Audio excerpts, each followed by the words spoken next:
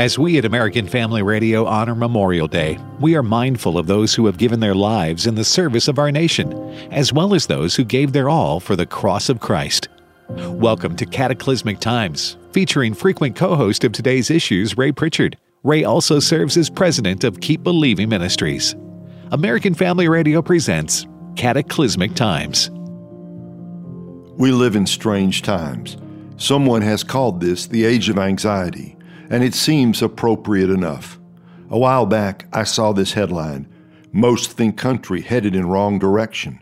Those words could be slightly altered to read like this: most think family headed in wrong direction. Most think marriage headed in wrong direction. Most think career headed in wrong direction. Most think world headed in wrong direction. I attended a worship service where the pastor said during a prayer, "It seems that we are living in cataclysmic times."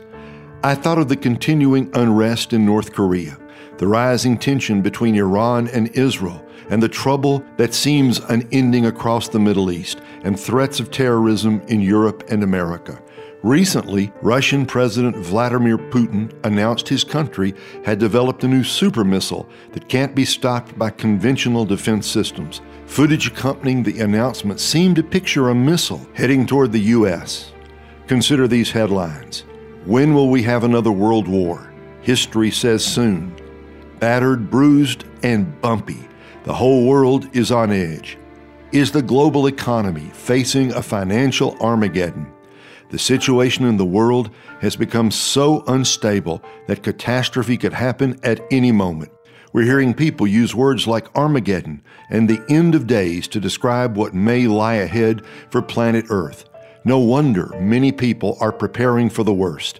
Our fear makes us angry, uptight, tense, hostile, sullen, and very impatient with each other. I see this on my bike rides because when you travel city streets, you live in constant awareness that A, drivers don't see you, B, if they do see you, they don't notice you, and C, if they really do see you, they don't like you. So you constantly pay attention to the cars coming and going and often brushing right against you. I see the frustration on the faces of the drivers, and often I hear it when they honk their horns at the slightest provocation. Lest you think I'm overstating it, consider these words, quote, "Americans hate each other. There is not only the everyday empirical evidence of wrath along interstate highways, but in the snake pits of real estate, marriage, shopping, pro wrestling, and health insurance," close quote. So begins the article on anger by Wayne Biddle. He adds this trenchant observation. Anger seems nowadays just a millionth of an inch beneath every human surface, passive or aggressive, and it will bite your head off, stab you in the back, laugh in your face, leave you twisting in the wind, maybe all at once, and more. He's right. We do live in cataclysmic times, and the anger that lurks beneath the surface is a symptom of a world that seems to be spinning out of control. The Bible predicts a time in the last days when God will shake the nations so that those things that cannot be shaken will remain. Hebrews 12:26 and 27. When Eugene Peterson paraphrased the last part of verse 27 in the Message, he said that God will shake the earth, quote, "getting rid of all the historical and religious junk so that the unshakable essentials stand clear and uncluttered," close quote. Unshakable essentials. That says it all. God is shaking the world so that we will figure out what matters most. In the end, everything that man builds collapses before his eyes. A friend sent me an email containing these lines from a poem called Gray's Elegy, written in a country churchyard in England. "The boast of heraldry, the pomp of power, and all that beauty, all that wealth e'er gave, awaits alike the inevitable hour. The paths of glory lead but to the grave." According to 1 John 2:17, the world is passing away along with its desires. Indeed, the best and brightest of us will someday die. All that we do will eventually be forgotten. Consider these next two sentences carefully. Those who look to this world for approval will eventually be disappointed because the best things of this world must one day disappear. But those who look to the God who created this world will find safety and security that will last forever. What a revelation the judgment day will be for all of us. The things we thought that were so important, so crucial, so vital, the things we included on our personal resume, the degrees we earned, the money we made, the deals we closed, the classes we taught, the friends we cultivated in high places, the buildings we built, the organizations we managed, the budgets we balanced, the books we wrote, the songs we sang, the records we made, the trips we took, the portfolios we built, the fortunes we amassed, the positions we finally attained so that the people of this world and even our Christian friends would know that we didn't just sit on the couch watching The Simpsons every night.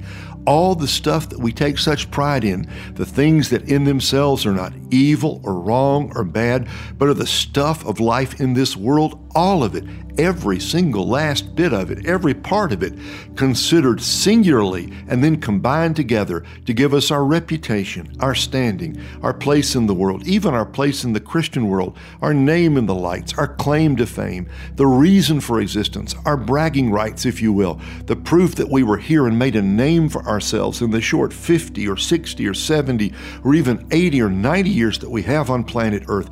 Think of it. All of it added together means nothing. Zip, zero, nada, vanity of vanities, all is vanity, and I think I've heard that somewhere before. That's a very long sentence, isn't it? I wrote it that way to emphasize how easy it is for us to get sucked into the world's way of thinking, how quickly it happens, and on so many different levels.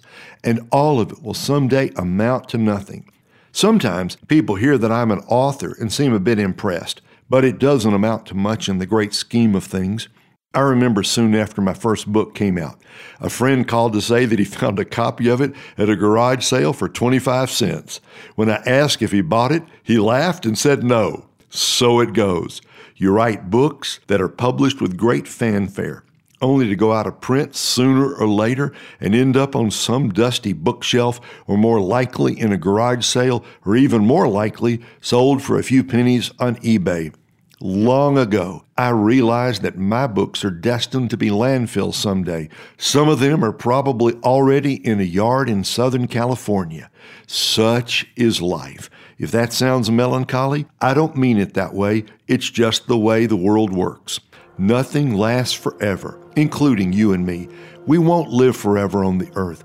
We are disposable creatures, very much perishable, a flower quickly fading, here today and gone tomorrow. And we do live in cataclysmic times in which God is shaking the world. That shaking will increase in the days to come as we near the return of Jesus Christ to the earth. In Matthew 13, Jesus told a story about a farmer who sowed wheat in his field, but during the night his enemy came and sowed weeds, sometimes called tares, among the wheat. The farmer had no idea what had happened until weeks later when he discovered the wheat and the weeds growing together.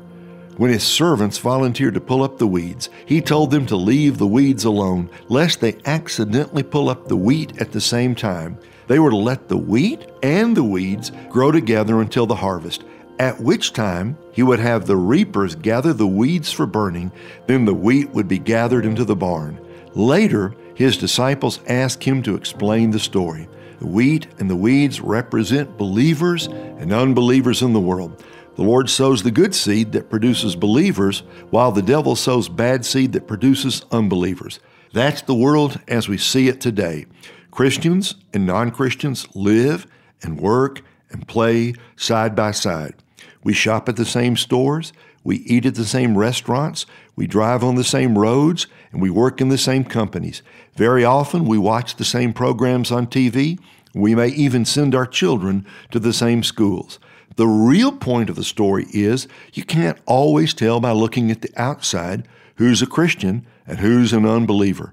Superficially, we may appear to be much the same, and when we die, we are all buried in the ground.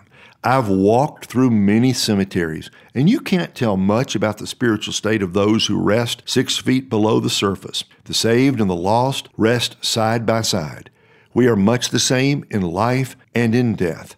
But a day of final separation is coming when the Lord himself will send his angels to separate the righteous from the unrighteous. Since he alone will be the judge, there will be no mistakes. Now, let's ask what this parable teaches us about the last days. I think it suggests to us that there will be twin parallel harvests of good and evil in the days preceding the coming of the Lord. Just as in the parable, the wheat and the weeds came to fruition at the same time, so it will be at the end of the age.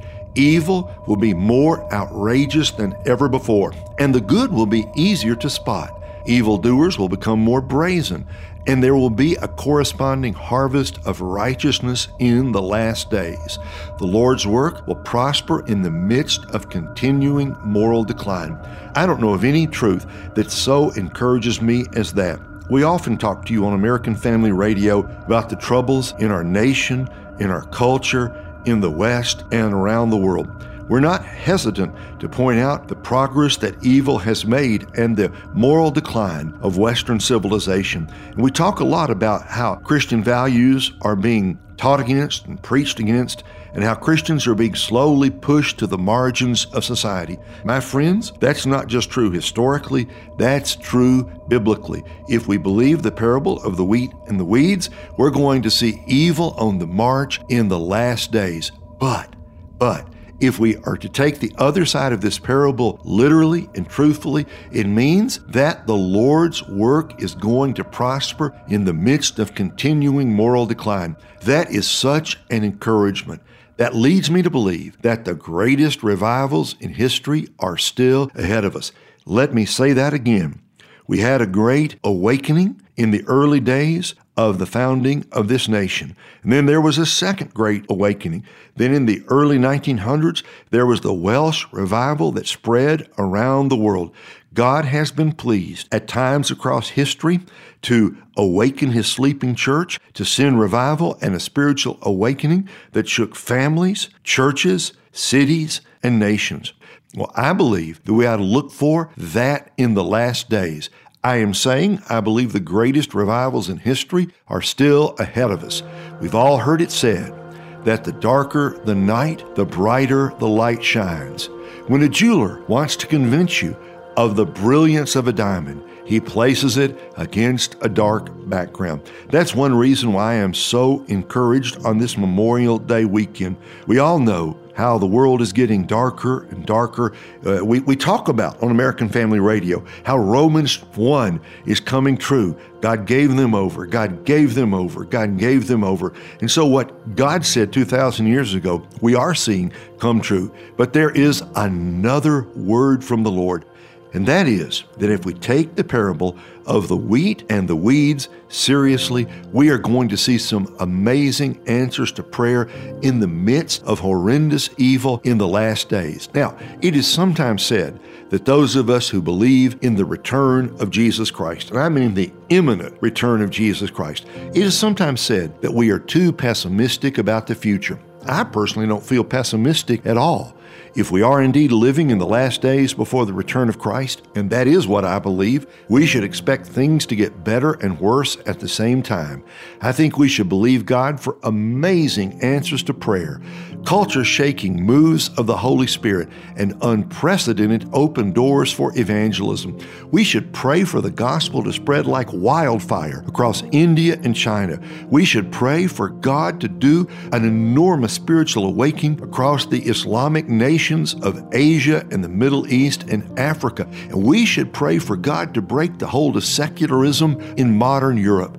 If there is going to be a final harvest of righteousness, then we should expect to see not millions, but hundreds of millions of people coming to Christ in the years to come. And at the same time, the devil will do all he can to ignite an explosion of evil around the world. It will be the best of times. It will be the worst of times. What will spiritual warfare look like in the last days? Expect the devil to pull out all the stops because he knows his time is short. Spiritual warfare will increase in intensity as we approach the coming of Christ.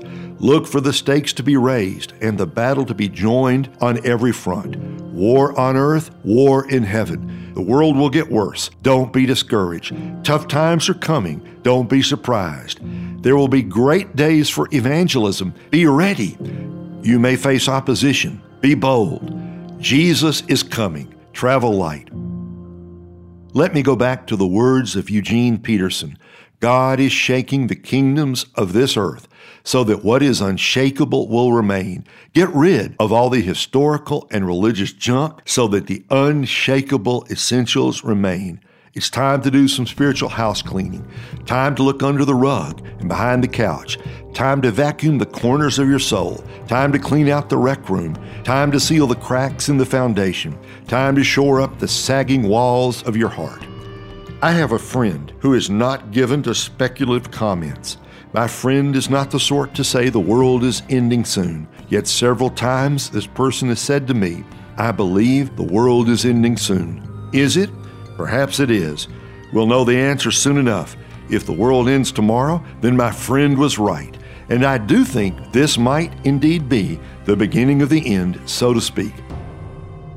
Suppose Jesus is coming soon. How should we live? First, be alert. The last days will be a time of confusion and spiritual delusion. Don't be sucked in by the spirit of the Antichrist that is already in the world. That spirit tries to make us think sin isn't really sinful and that there's no such thing as right and wrong. It also seduces us into silence when we ought to be speaking out. Ponder the words of 1 Peter 5:8. Be sober, be vigilant. Your adversary, the devil, prowls around like a roaring lion, seeking someone to devour. Don't let that someone be you. A great deception will come to the earth in the last days. Many will be deceived. It's easy to say, that would never happen to me. Don't be so sure.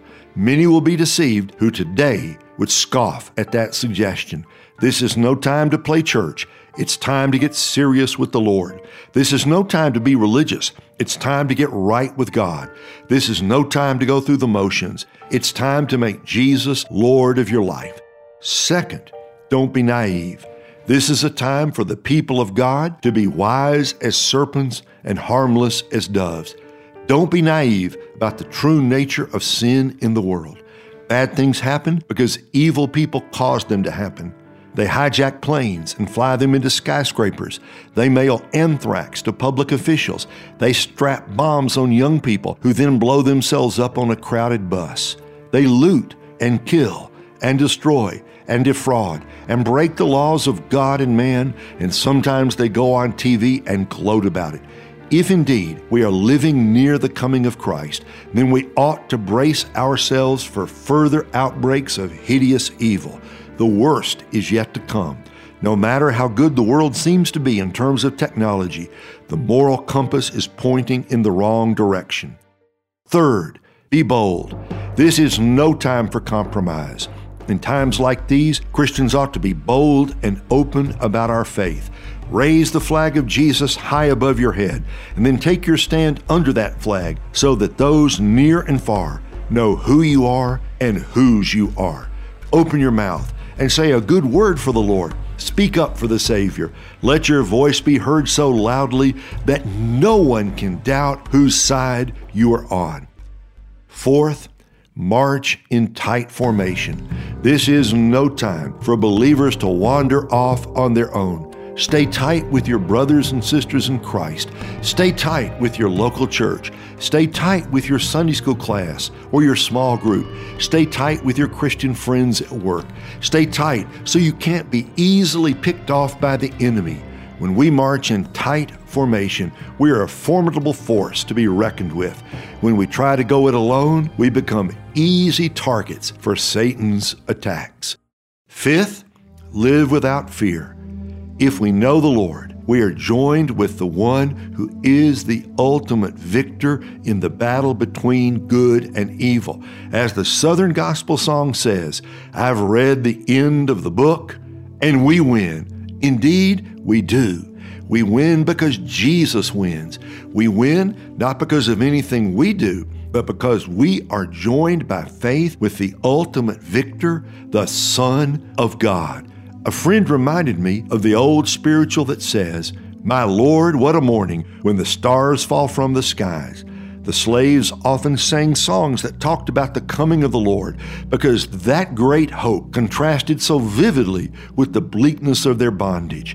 If we read about perilous times to come and then give in to fear, we have missed the great point that Jesus is the victor in the end. And you may listen to us here on American Family Radio, and sometimes we say things that are a little bit scary, but my friends, our faith, our ministry is rooted in the eternal Word of God. And yes, we have read the end of the book, and in the end, we win because we are joined with Jesus Christ. So, brothers and sisters, we must live in hope because our God is a God of hope, and in Christ we have great hope for the future. The church has always done its best work in bad days and hard times. When the skies are the darkest, it is then that the glory of the gospel shines the brightest. At Billy Graham's funeral, Anne Graham Lotz spoke of the significance of her father's death, calling it a shot across the bow.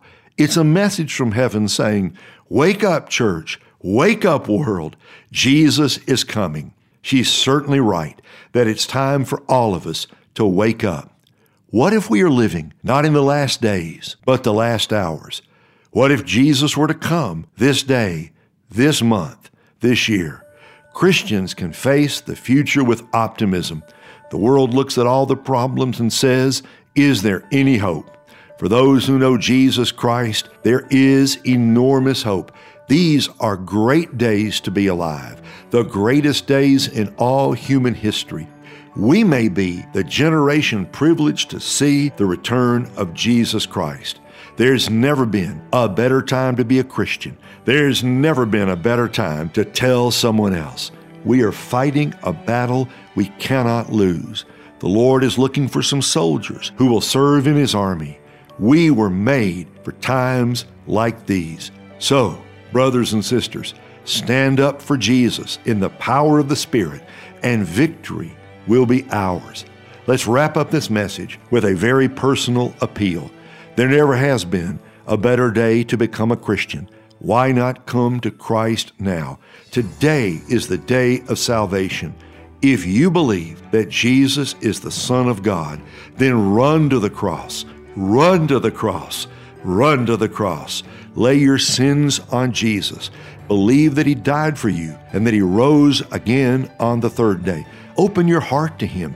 Pledge your allegiance to the Lamb who died for you. And oh, my friends, may I say, there's no other hope outside of Jesus Christ. Do not trust in your baptism. Do not trust in your church membership. Do not trust in the fact that you walked an aisle. Certainly do not trust in your good works or the money you give or anything else.